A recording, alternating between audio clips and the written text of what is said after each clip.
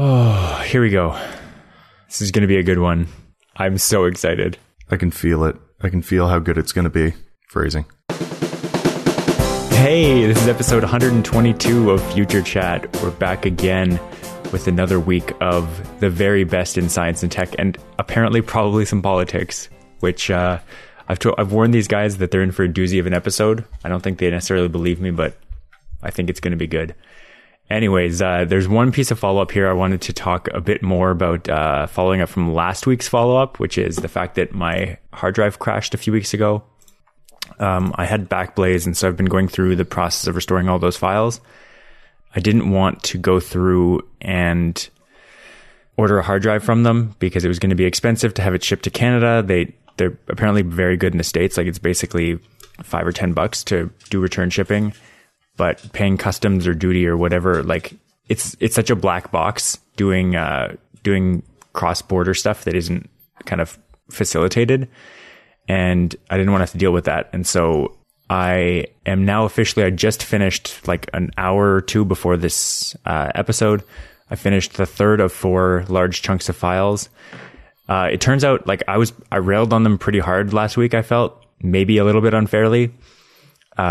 But it was mostly because it was very opaque how much you could restore from one of their backups in a given attempt. So it would let you select files to create a big zip file, and then you would download the zip file and unzip it.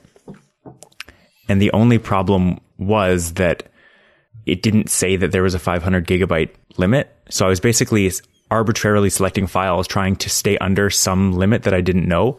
And I ended up setting up a zip file that was only like 128 gigabytes, and that worked. And I was like, okay, well, there's a lower bound for what works.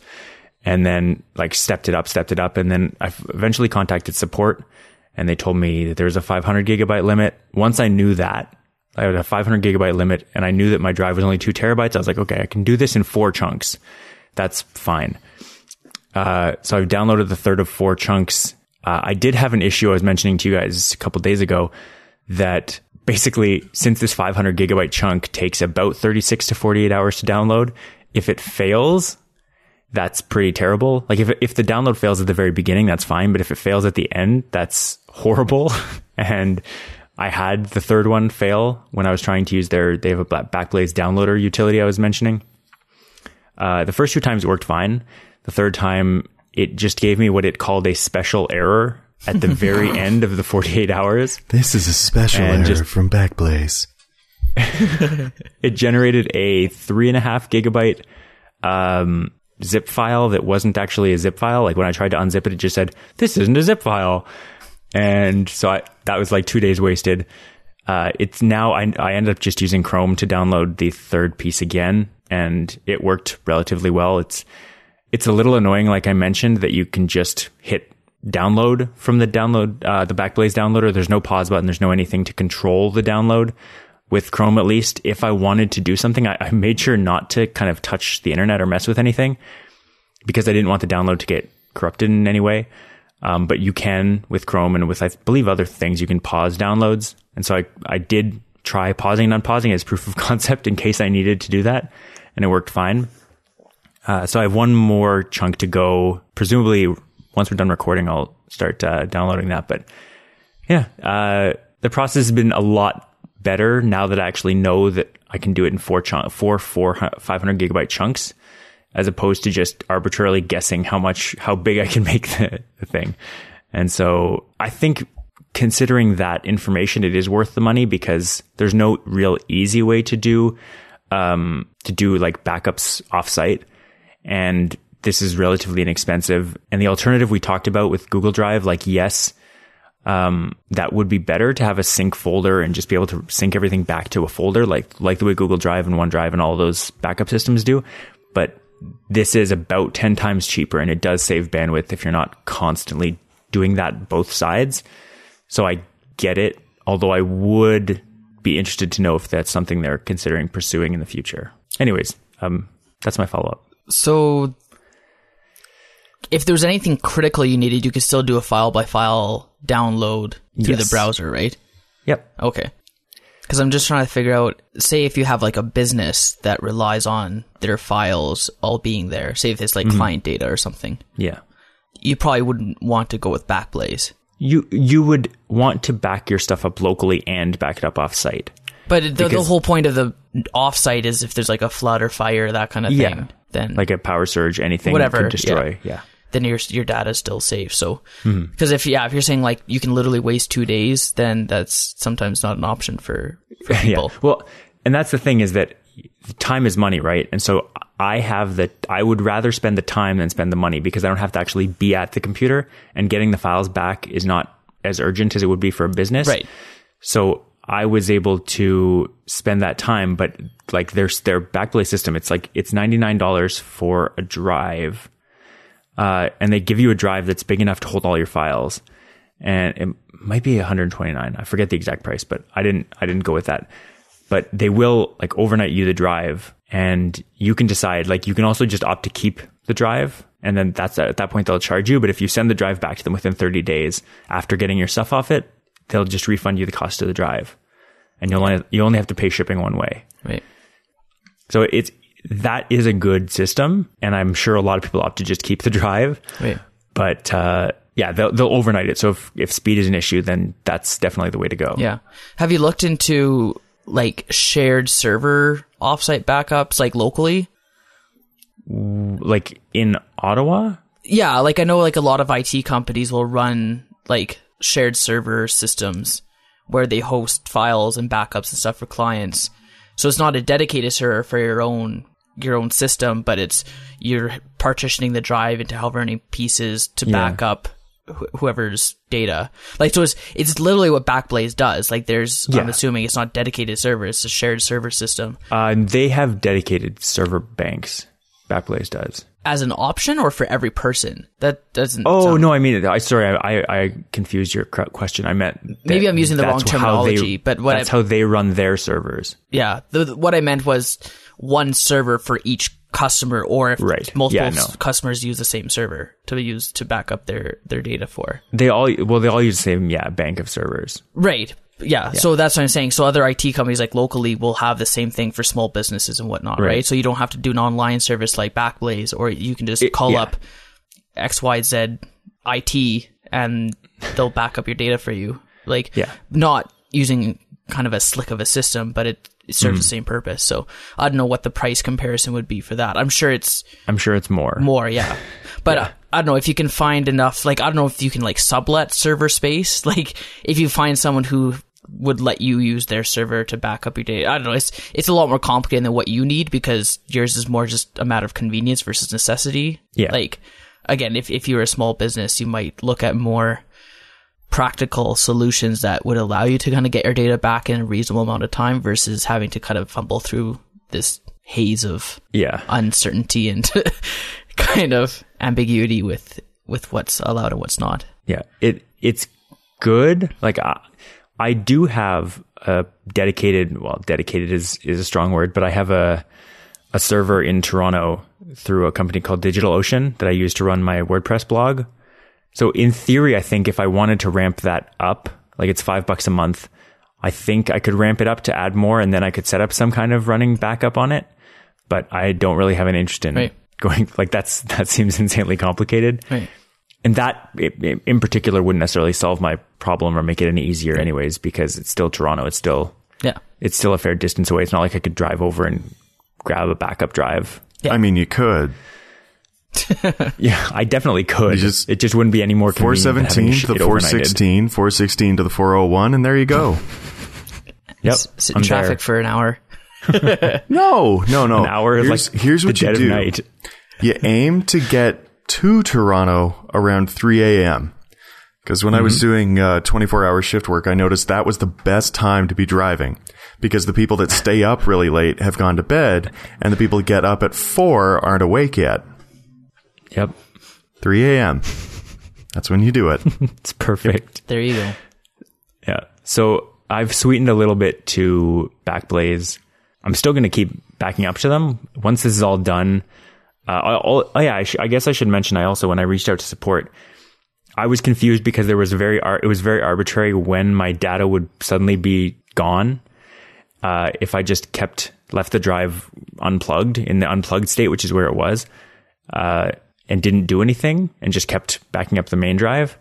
And it turns out if you just keep backing up, it keeps a 30-day archive of your all the drives that it has. But she and the woman on the support informed me that if I pause backups, that it'll hold the last 30 days worth of them. And so I've paused while I get all the. I don't think I'm only like 22 days. I think I still have lots of time, but you can pause the backup. So like I have an old, slightly out of date copy of my C drive, but my D drive is now saved as long as I'm paying for the service until I get all the files off, and then I can restart it, and then it'll get the C drive up to date, and it'll start backing up my other drives. So is the idea that they don't want just old files sitting there taking up space? Yeah, that's the idea. Because in theory, it's very ripe for abuse if you can just arbitrarily save files of forever. Right. Just because you're paying for, because they do it with, it's $5 per computer, you don't have any there's no incentive to not back everything up. So if you don't have a drive connected, but you're still backing up through their service, then it's meant for the files that you use every day. It's not meant as a permanent store for everything. It's just, it's too cheap for that. Right. Did I tell you guys that I started running Windows backup onto an external drive? Why? Well, because I don't have any backup system in place to begin with. So I was like, well, this is better than nothing. And I wasn't wanting to jump into the Backblaze boat, especially after hearing your woes with it. Not that affected one way or the other, but it's just, it didn't give me any more reason to do it. But I was like, well, I have this spare external drive because I originally bought an external drive to act as a hard drive for a DVR, for our security system. Yeah. But because it was a portable one, it wasn't really suited to be constantly running. Sure. Versus one of those large kind of fanned plug-in ones. So I upgraded to a larger one that is powered versus one that runs on the kind of supplementary power from whatever's plugged into, because that kind of strains the DVR that we have. Yeah. Anyway, long story longer, we're using that, but we're already running Google Drive as well. Any files that I want to have important accessible, that I'll just save in my Google Drive folder. Right. So what I started doing now is, unless it's work related, where people are just used to sending back and forth attachments, which I think is horrible, but it's just what people do. I can't believe that still happens. If it's non-work related, I'll just send Google Drive links. I've even done that when I'm talking with customer support with whoever. Right. And they ask for screenshots, I'll send a Google Drive link to the screenshot. I don't attach screenshots. Yeah. Because I feel, for my own benefit, if I get myself used to doing it, it'll just be normal for me. Yeah. And if I do that for other people, they'll either say, hey, this is cool, I didn't know you could do that. Or they'll just get used to doing it. It's kind of moving people to Slack. It's if that's all you do, then that's their only option kind of thing, right? Sorry, Nick. Yeah. Yeah, sorry, Nick. Nope. Does Nick's come around to Slack though? Have I? I don't think he has. He has. Think so. He uses all the different channels. That doesn't mean I like it. Yeah, I don't think he likes it. I didn't say he likes it. I said he uses it. Oh. Yeah. Well, that is accurate. That is an incredibly accurate statement. Yeah. Oh man. Yeah, I was reading on Reddit the other day, and it reminded when you mentioned Google Drive and sending attachments, I was reading a horror story about someone who had been making cover letters and then emailing them through Google Drive to potential employers, and it turns out he was just using the same document and making changes and then sending it to another company. So he just sent all 10 companies this one document that he was constantly changing. Yeah, I think I remember reading that too. Yeah, I know your software, and I definitely when I send cover letters, I do it through Google Drive, but I always make a new copy. Yeah. Also, I want to have copies of all the different cover letters I've sent, just so that I have reference material for future ones. But yeah, I don't know about you guys, and this is even more off topic than we already are, or on a tangent anyway. When I send any sort of document, I hate sending Word documents. I always print to PDF first and then send that.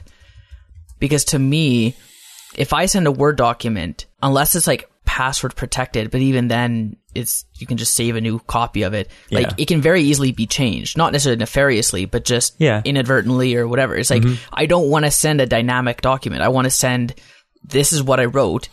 This is for you to read. You don't need to do anything else with it.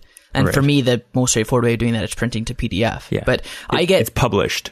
Yeah. I get Word documents sent to me all the time. It's like unless there's like macros or something that are functioning in there that are necessary to use, it's like just print it to PDF and send it to me. I don't understand why, especially something like a resume where there's details in it that you don't want accidentally or purposefully changed. Right. Again, I don't see why someone would, but I can imagine a scenario, but not a reasonable one. But it's like just print to PDF. And I don't know if people just don't know that you can do that or don't understand the significance of printing to PDF. So it's like concrete.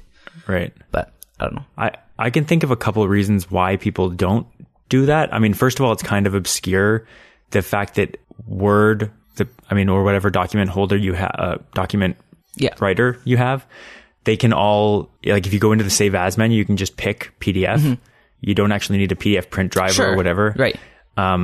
There's also the fact that not everyone has a copy, especially now, like as we are becoming, like going from university age students to like kind of working age professionals. Not everyone has Word, but everyone, like all operating systems have the ability to read PDFs. That's the other thing I was going to say, because Maria uses like word processors in her work, and she'll send stuff to me sometimes to look at or whatever, but she'll send as like a Pages document. I'm like, I can't open that. Yeah. And so it's like, just save it to PDF, or she'll have to convert it to a docx or whatever. But you print a PDF and it's a essentially universal standard at this point. It's not even universal standard necessarily. I mean, it may be or may not be, because it is owned by Adobe. I'm pretty sure the PDF format, but it is cross-platform. Every platform has the ability to read PDFs. Like, I think the PDF extension is fairly, I want to say open source, but I don't think that's the right word. Yeah. But there's third-party PDF reader and writers. Right. And I think they're legitimate. Like, I don't think it's like they're ripping off Adobe's IP. Like, I think they either licensed it or it's an open standard that you can integrate into your software. Like, same with JPEG or whatever, right? Like, it's not a proprietary exclusive extension anymore. Right. If it ever was. I don't know about JPEG, but that kind of thing, right? So, anyway. Whole other discussion. So I put a link in here, and I'm not probably going to put this in the notes, but you can go find it if you want, because I don't really want to link to Breitbart. But this story that I posted, I'm not a white nationalist. Don't worry. I'm not anything like that. Is Breitbart like Daily Mail? Is it kind of the same thing? No, it's worse. Okay. Breitbart is a news organization that is associated very strongly with a lot of very bad viewpoints, like a lot of very outdated viewpoints. Like more alt than alt-right? Just, all of it is, I hate the term alt-right because it kind of legitimizes what their viewpoints are. But the headline of this thing that I looked up from Breitbart is called 12 Fake News Stories from the Mainstream Media. And it just made me think, like I've been thinking this entire election cycle about how many people read, watch, listen to news that is completely made up. Like, people have been saying we shouldn't use the term fake news because that is just like lying in print or video or whatever media. And so the problem with this particular piece, which again, like I said, I'm not going to link to, is that they equate fake news as a thing where, like, you can just invent a premise, write a story around it with very bad or no sourcing, and then publish it, to somebody lying or some kind of scandal being reported on.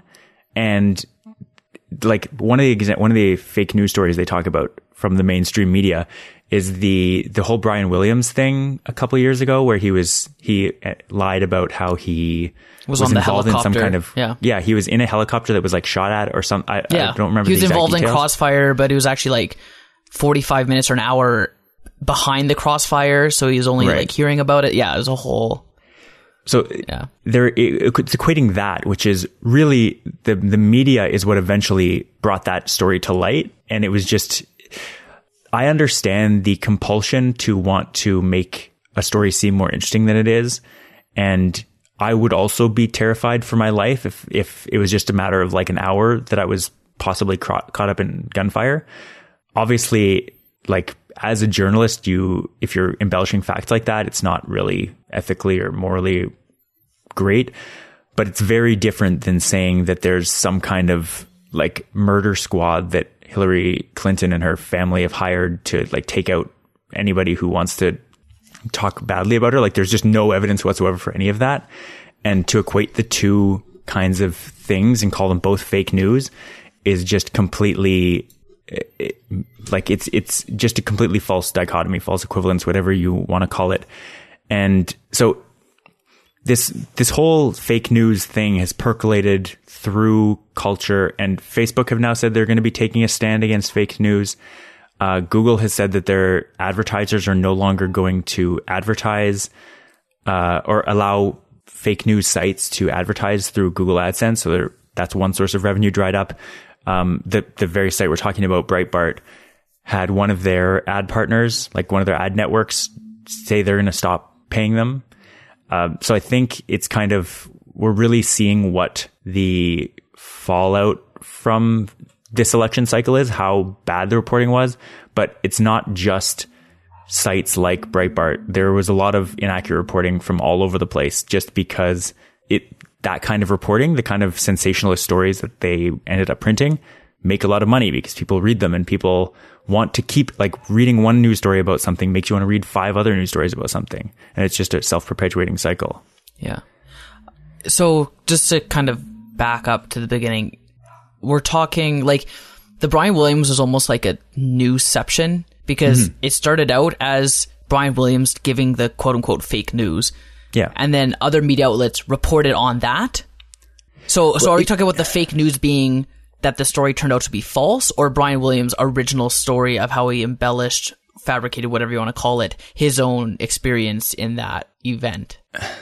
It's his, and that's the thing, is that it's not even really fake news. From my understanding of the story, based on what was the conversation that was happening at the time with Brian Williams, it wasn't that he was reporting that he was caught in a firefight or anything. It was that when he told the story later, right, he indicated that he had been caught up in some kind of firefight. Yeah, when he was on, like, turned out not to be true. When he was on these talk shows and stuff, right? Yeah. And like in that moment being asked about his experience. Yeah, it wasn't even the original reporting, right? He wasn't actually reporting that it had happened. He was just recounting, embellishing the story later on, right, which several like high profile people have been accused or been shown to have been doing. Right. It's not unheard of to have that happen, but it's definitely not, it's not like he was reporting on these things as though they were real. Right. He was telling a story later. Yeah.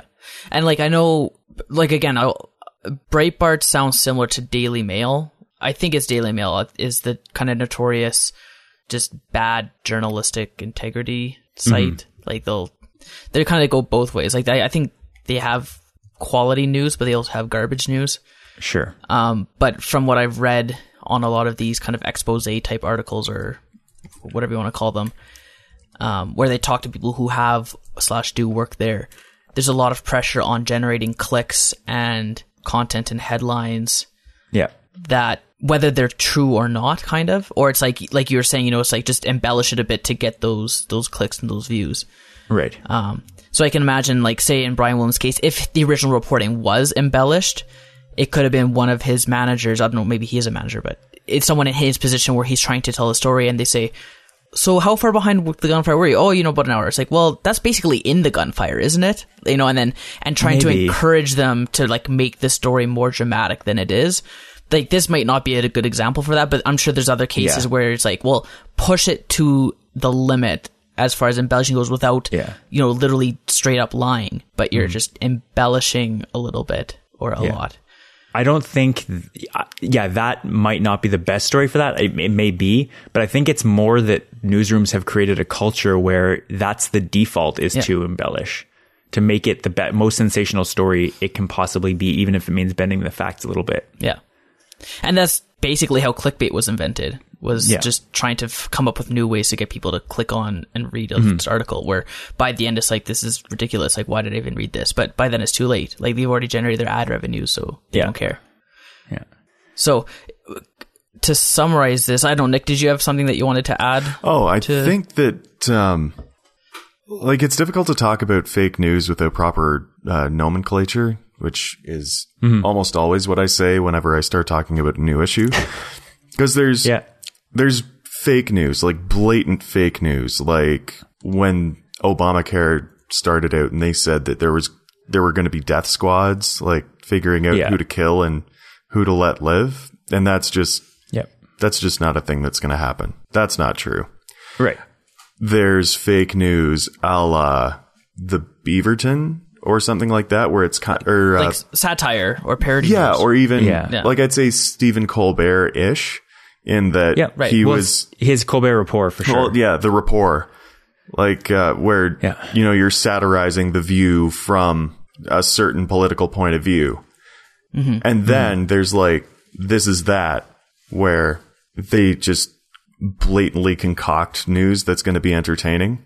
Well, I suppose that's also a la Ottawa. What the big difference that I see between satire, and even if it's bad satire, between that and fake news is that we say right up front, we are trying to entertain you, make you laugh a little bit.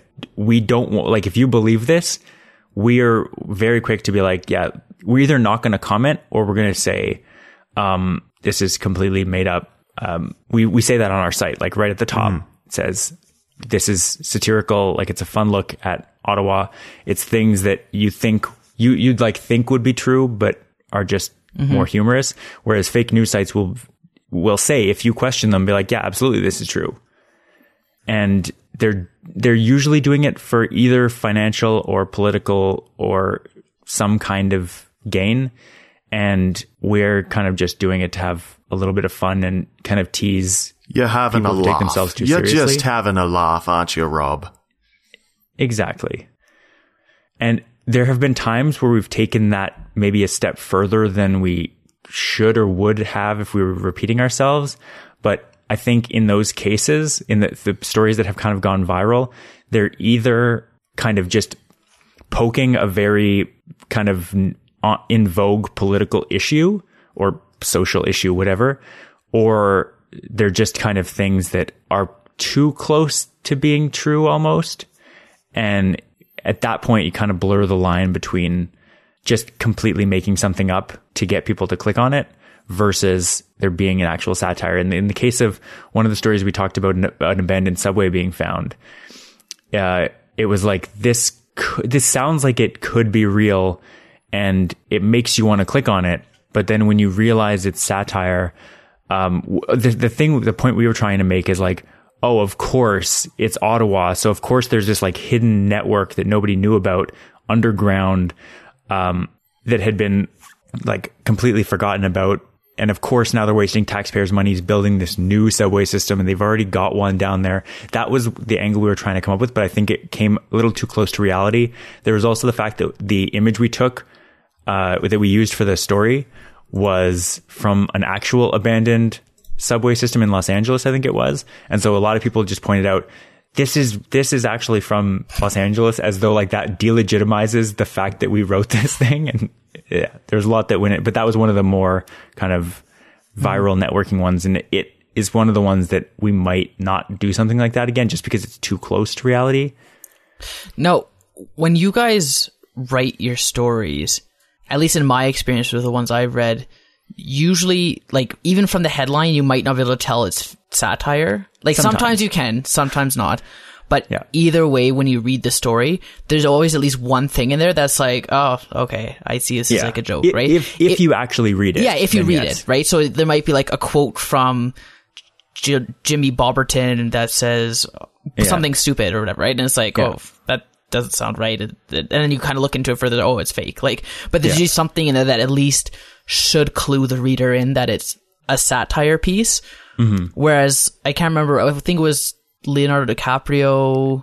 There was some Leonardo DiCaprio satire story a year or two ago that went viral that was fake. It was like about vacationing in Calgary or something. I can't remember what it was. Yeah. Or moving to Calgary or something. And it was like, and nothing in there was written as if it was satire. It was just flat out fake. Yeah. But it's like, that's just bad satire. That's just a lie. That's just a lie. That's just, Yeah. like, I get that they're trying to trick people, but it's like, that's not good satire. That's just making up a story.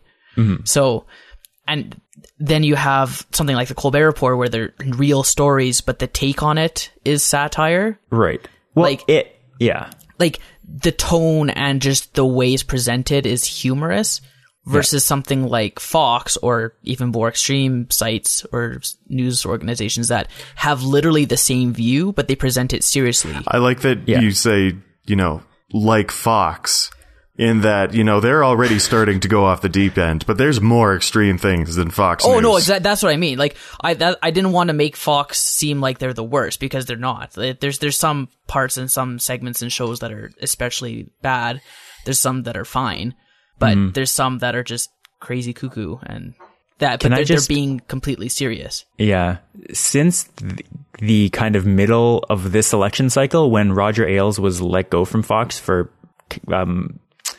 reports, at least, I don't know if they've been like confirmed in a court or anything, but reports of sexual harassment, he was kind of released from his duties. Fox News has basically become the most trusted conservative news organization because he's no longer there, and because Donald Trump and his whole organization have fallen out of favor with them. So they're kind of picking up the slack. I haven't been paying attention lately. I mean, they may not be great.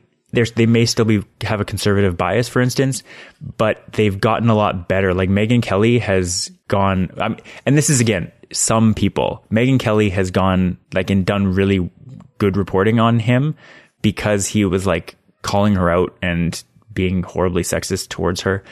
But there are people like Sean Hannity that I believe also still works for Fox, but he's like a Trump mouthpiece. So it's like, it's not the entire organization that's completely turned everything around, but I think there are people there that are at least cooling towards the kind of fringe conservatism and going more towards a reasonable conservatism. And maybe that's just the fact that like conservatism in general seems to have taken a crazy leap off the deep end, that Fox News can seem legitimate. Maybe they haven't changed at all and this entire spectrum is just moving. Right. But that's how it feels to me. I want to jump in quickly and say that there are reasonable conservatives. Absolutely.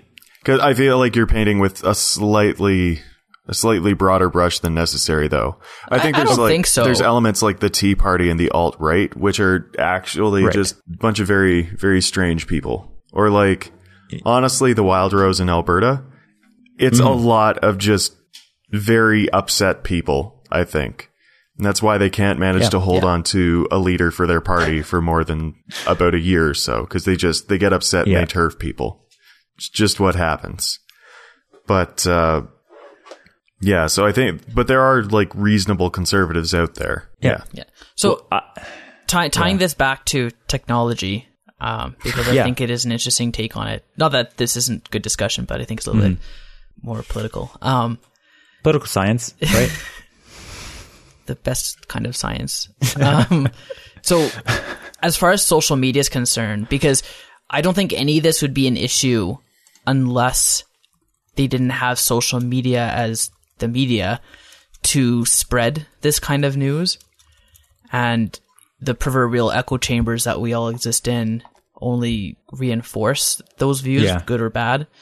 So, and I guess that's why Facebook, I don't know to what I've only heard kind of the rumblings of this, but Facebook banning fake news or monitoring it more tightly. They're removing fake news from their trending bar or whatever it was, right? I think that's what it was. They're not banning fake news, but they're taking it off of their trending links or whatever kind of feature that they have.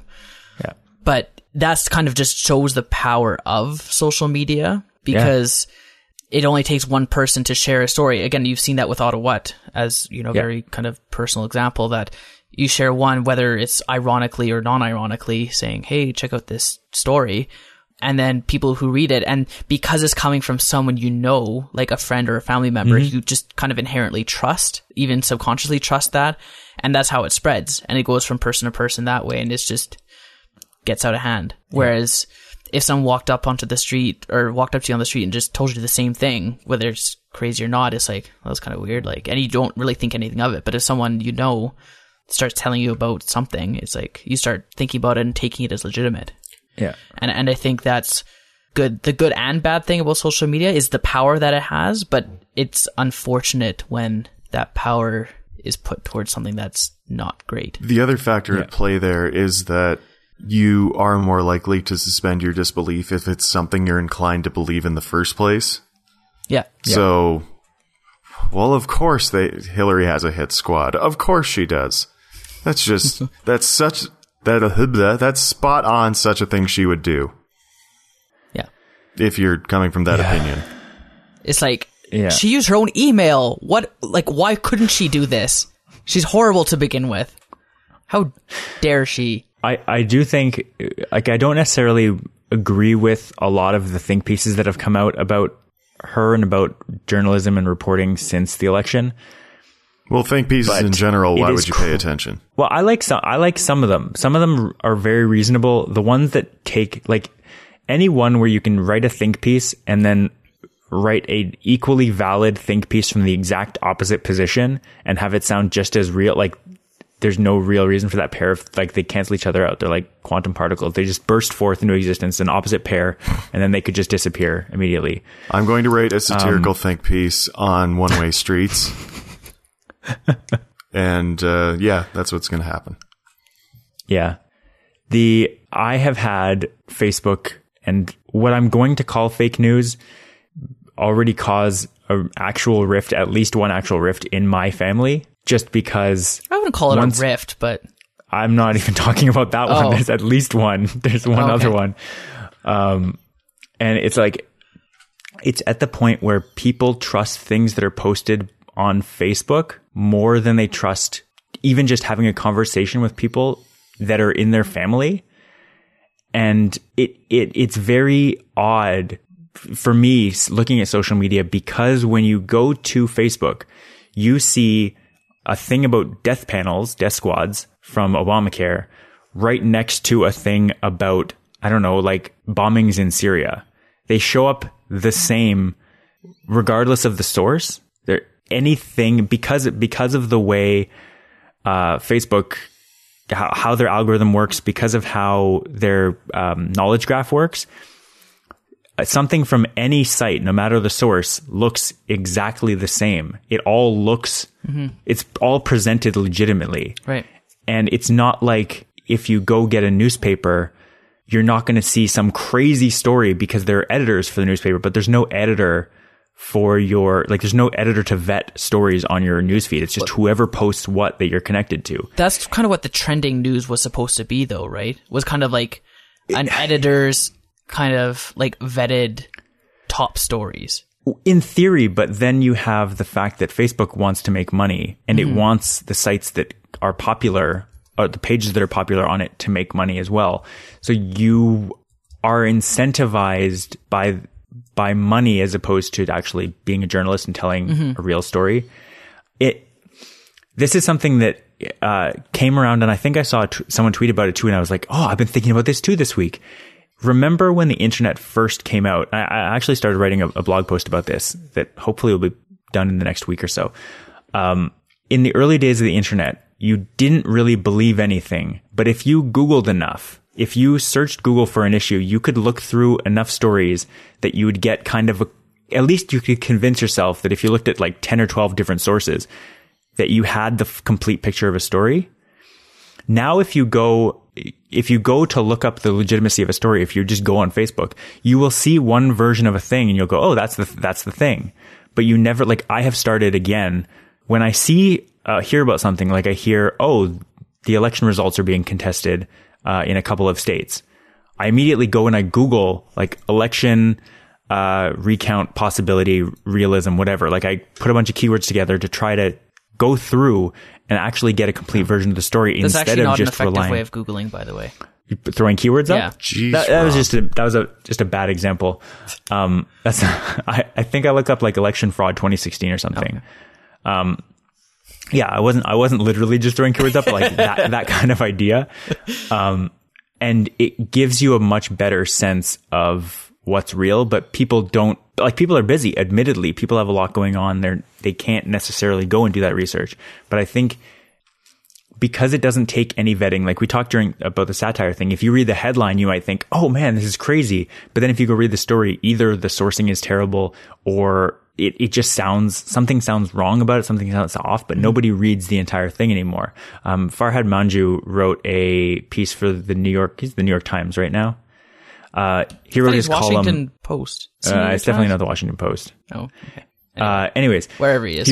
He wrote his column about kind of fake news and not reading the entire piece, and he made it super long on purpose. As soon as I saw he's Wall Street Journal, isn't he?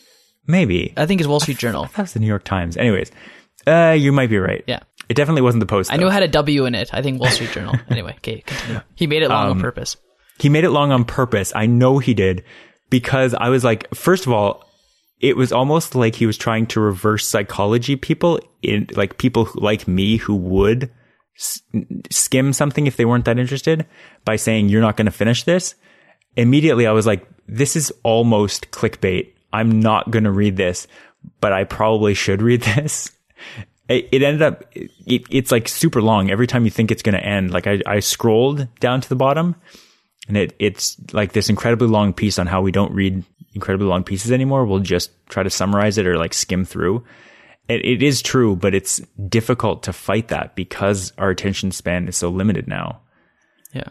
What I don't like about looking up and trying to cross-reference news articles now is that, again, the environment of the internet encourages people to get clicks for the minimal amount of effort. Like, it's quantity over quality right now.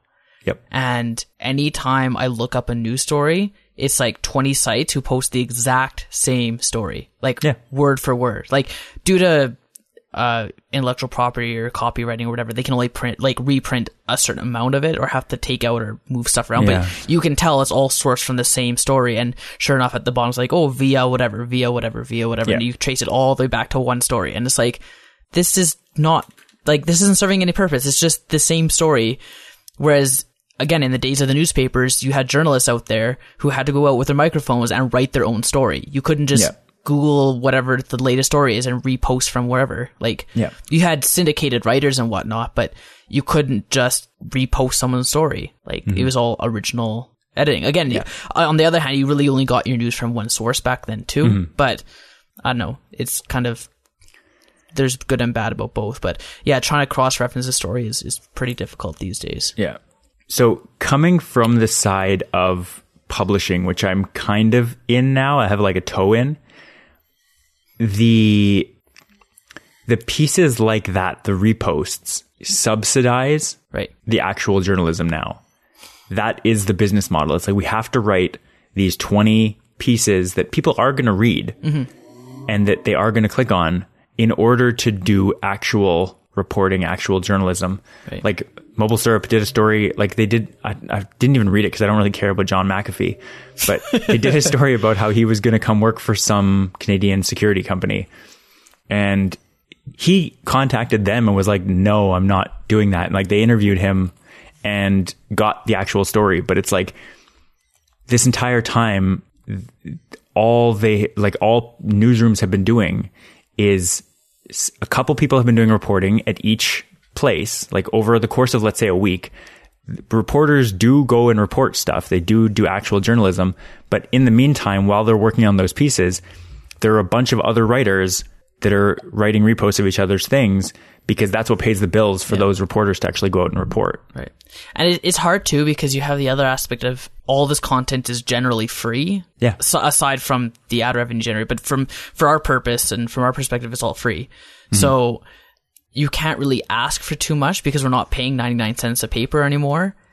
It's like, so you want high quality content, you want original content, but you don't want to pay for it. It's like, that's not, pick two kind of thing, that's right? Not sustainable. So, and when an Apple event happens, I expect, the 2 or 3 tech sites that I have on my Facebook or Twitter feed to have stories about it. Like, it'd be ridiculous for them not to. And I probably wouldn't, I'd have to go and search for it otherwise. And it's like, I'd rather have it pop up in my feed and I can read about it. So, but on the other hand, it's like, for them to be able to have that many stories, they can't make them all original content and whatnot, right? So, yeah, it's unfortunate, but I understand why it happens. I've heard there's a similar structure within breweries where people get into, actually being in a brewery and brewing really interesting beers. They do that so that they can experiment and do really exciting cutting edge stuff. And then they find out that they're just like 90% of their job is brewing a light, easy drinking lager. And they go, oh, I didn't get into brewing for this. And then, the boss eventually says, listen, you just have to brew lagers all the time because that's what people buy. And that's what keeps you in business. Right. Huh. Yep. It's kind of like the music industry too, probably. It's like, if you're not making mainstream type music, you're not going to do well. Yeah. Yeah. Yeah. I had a really good analogy and then I forgot it like 5 minutes ago. I was so excited. I'm sorry, Rob. I'm sure it'll come back to me and then I'll talk about it later. Okay, well, how about we leave fake news for now. Mike, you seem like you resuscitated this Microsoft Teams point that you want to talk about. Yeah, well, I thought it was interesting. Maybe interesting is not the right word.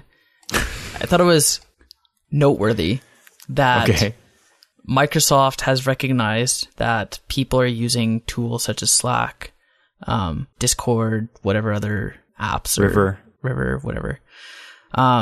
Basically collaborative communication tools that have dedicated channels for certain topics and whatnot, in their professional and casual environments, but specifically professional in the case of Microsoft's product. And they released what they're calling Microsoft Teams, which is essentially Slack for their Office products.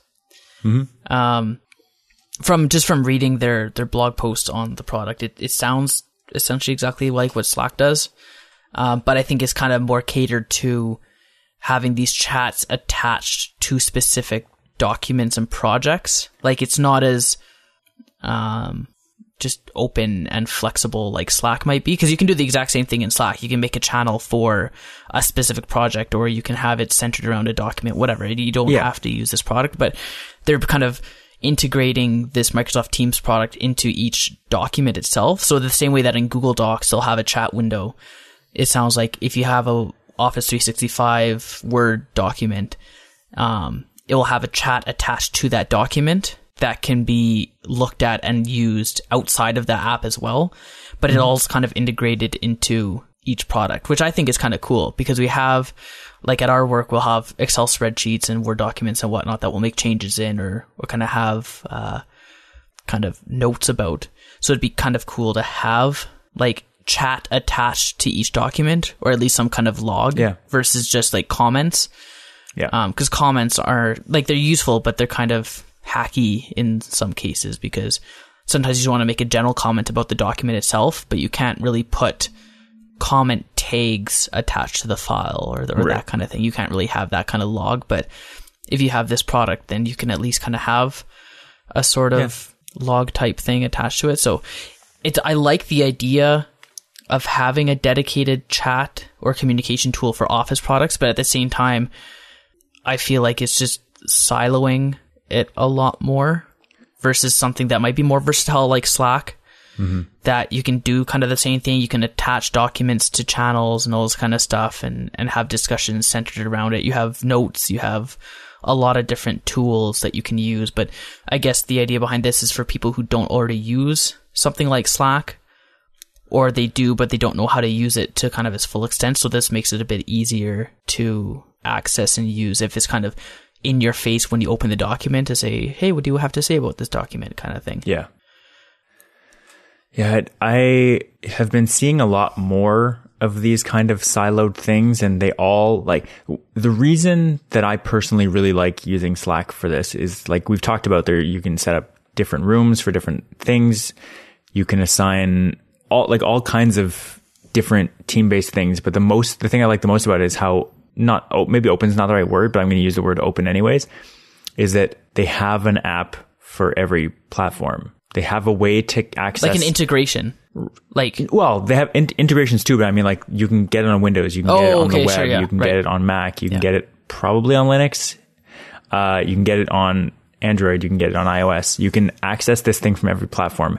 Whereas when you have Microsoft Teams, you need Office 365. When you want to use, and River does seem like ever since I started talking about Slack a lot on Twitter, I've been seeing River ads pop up because they have anyone who talks about Slack gets ads for River. Yeah. Their premise is basically, we're like Slack, but free. And that's basically it, but it's a lot less popular. Which is a pretty good selling point. I don't know how true it actually is though. And I'm not going to have people jump platform for something just because of that premise, because I am familiar with the you get what you pay for thing. And so I'm happy with the limited, the limitations of Slack for free.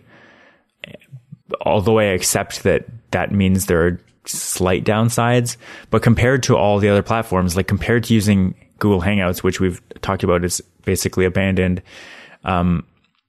there are new things. Like I set up a Facebook Messenger room for Future Chat this week because they debuted that feature in Facebook Messenger.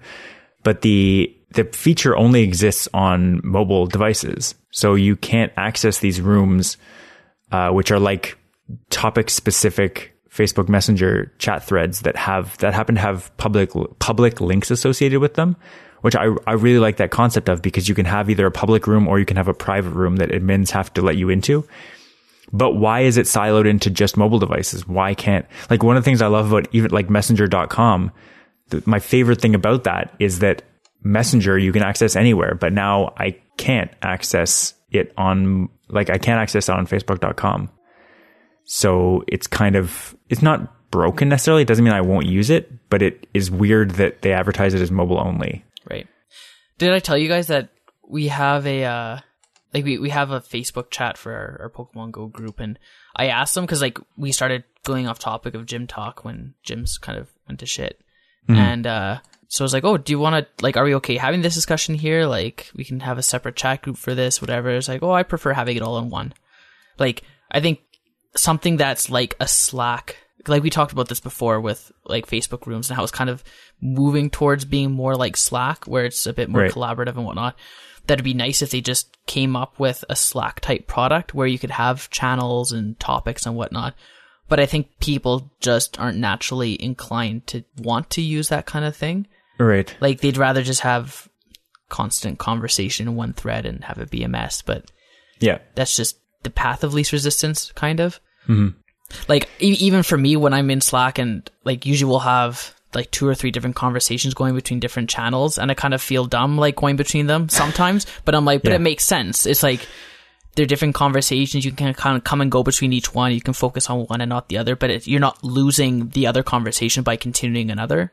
Right. You can always go back to it, and someone who's not participating can go and catch up on all the different conversations and not have to sift through one constant stream of consciousness to catch up on all the topics. It's all just kind of segregated out. But yeah, I think people are just naturally inclined to do that. And maybe that's why something like the Microsoft Teams makes the most sense, because it's not as kind of messy to go through. It's like you open up a document and there's a chat thread, or I don't even know what the interface looks like, but I'm assuming it's fairly user friendly like that, where you open it up and it has your kind of history or chat log right there dedicated to each file instead of having to flip between different channels. Right.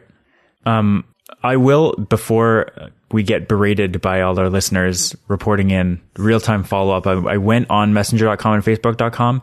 It looks like I can see the conversations that I had created in rooms, but there's no way to, it looks like the distinction, at least to me, because from what I read on Messenger in the app, it seems like you could only view them from in the apps. It seems like you can view them, but you can't create them. There's no interface to create a new room. Right. From off mobile. Can you share a room via the browser too? Is there a link? Okay. There's a link, and it appears to work just fine. I'll have to do some testing. Okay. But it appears to work just fine if you access the link from desktop. So I'm curious about that, because that might be a way for me to work the Slack functionality into Messenger, where for people who have not gotten on board with Slack. And it might be a way to get to just go one platform only, or at least reduce one platform. If it works better than Slack, that might be the way to go. I'm not convinced of that yet, because there are a lot of things that I really like about Slack for small groups of people, but for what it's worth, I like the GIF functionality of Facebook Messenger better than I love Slack. that. Yeah. Seems to work a lot better. Nick, you have any thoughts? Sorry, which point? Facebook Messenger? Yeah, what do you think about the idea of having Facebook Messenger channels similar to the way you can have Slack channels, where you can actually refer to things by link, and you can have things set up with around a topic that you can invite people to that thread? Sounds like Slack. But it's integrated, and you don't necessarily need another new app or to split your brain space around communication in another way, like another. The one edge I will give to Facebook Messenger is they allow the snoozing of conversation notifications for good periods of time. Yeah. 4 hours, 8 hours, whatever. Yeah, I like whatever that. the length of time is until my shift ends and I can actually pay attention to my phone again. Yeah. Yeah, you don't have to turn it off indefinitely and then have to remember to turn it back on. Yeah. Or in my case, just leave it off out of convenience. The thing I do like about Slack in that regard, like if they both just had the complete feature set of notification preferences, everything would be great, and I'd probably use Messenger. But Slack does have the ability to mute an entire team for set periods of time throughout a day. Like there's no way to set a schedule in Messenger for when notifications show up. So for instance, when in my Mobile Syrup Slack, I have it set so that I only receive notifications unless I'm tagged by name. I only receive notifications from like 3:30 to 8 p.m. on weeknights. And so I don't have to, like, I don't get spammed. I get like the messages just pile up in there, and I don't actually see it until 3:30, when suddenly if they're talking at 3:30, I'll start seeing them again. But that's the time when I would be possibly doing something for them. So you can't really do that for Facebook Messenger. It's on a thread by thread basis. So if you did have a number of different threads with a number of different people, you would see that kind of, if people were talking in different threads, you'd see that spam come. I'm calling it spam because it's messages you don't necessarily want at that exact moment, but you would have to turn that off on a thread by thread basis instead of being able to go, okay, this group of people, mute for now. I'll come back. But I do like the timing thing where you don't necessarily, with Slack, you end up missing some messages because you just muted notifications, where what you really want is to say, like, for the next 4, 8, 16, 24, 32 hours, I don't want to see anything, but then turn it back on. Like, I don't want it indefinite. I want it for right now. There's no perfect message platform, and maybe we should be a startup. We should just, like, we'll call it Future Chat, and it will be the next chat platform. Oh, why didn't I think of this before? Go for it, Rob. Just this whole thing has been leading up to this. There's an Execute at the Pokesoft near me. I should go get it. Well, isn't that bully for you that you have the nearby tracker? I don't have the nearby tracker. It's amazing. It's pretty great. I caught like 8 hour one day, just going the from western Pokesoft half to of Pokesoft. Ontario. Yeah, What about southern Ontario, like Ottawa? It's where all the people are, Rob. Sorry. It is great. Hopefully I'll have it by next week. But I won't, but okay. In the meantime, thank you for listening to this week's episode of Future Chat. We'll be back next week with more science and tech talk. And you can head to unwindmedia.com/futurechat for past episodes and more. See you next week. Bye, guys. Ciao.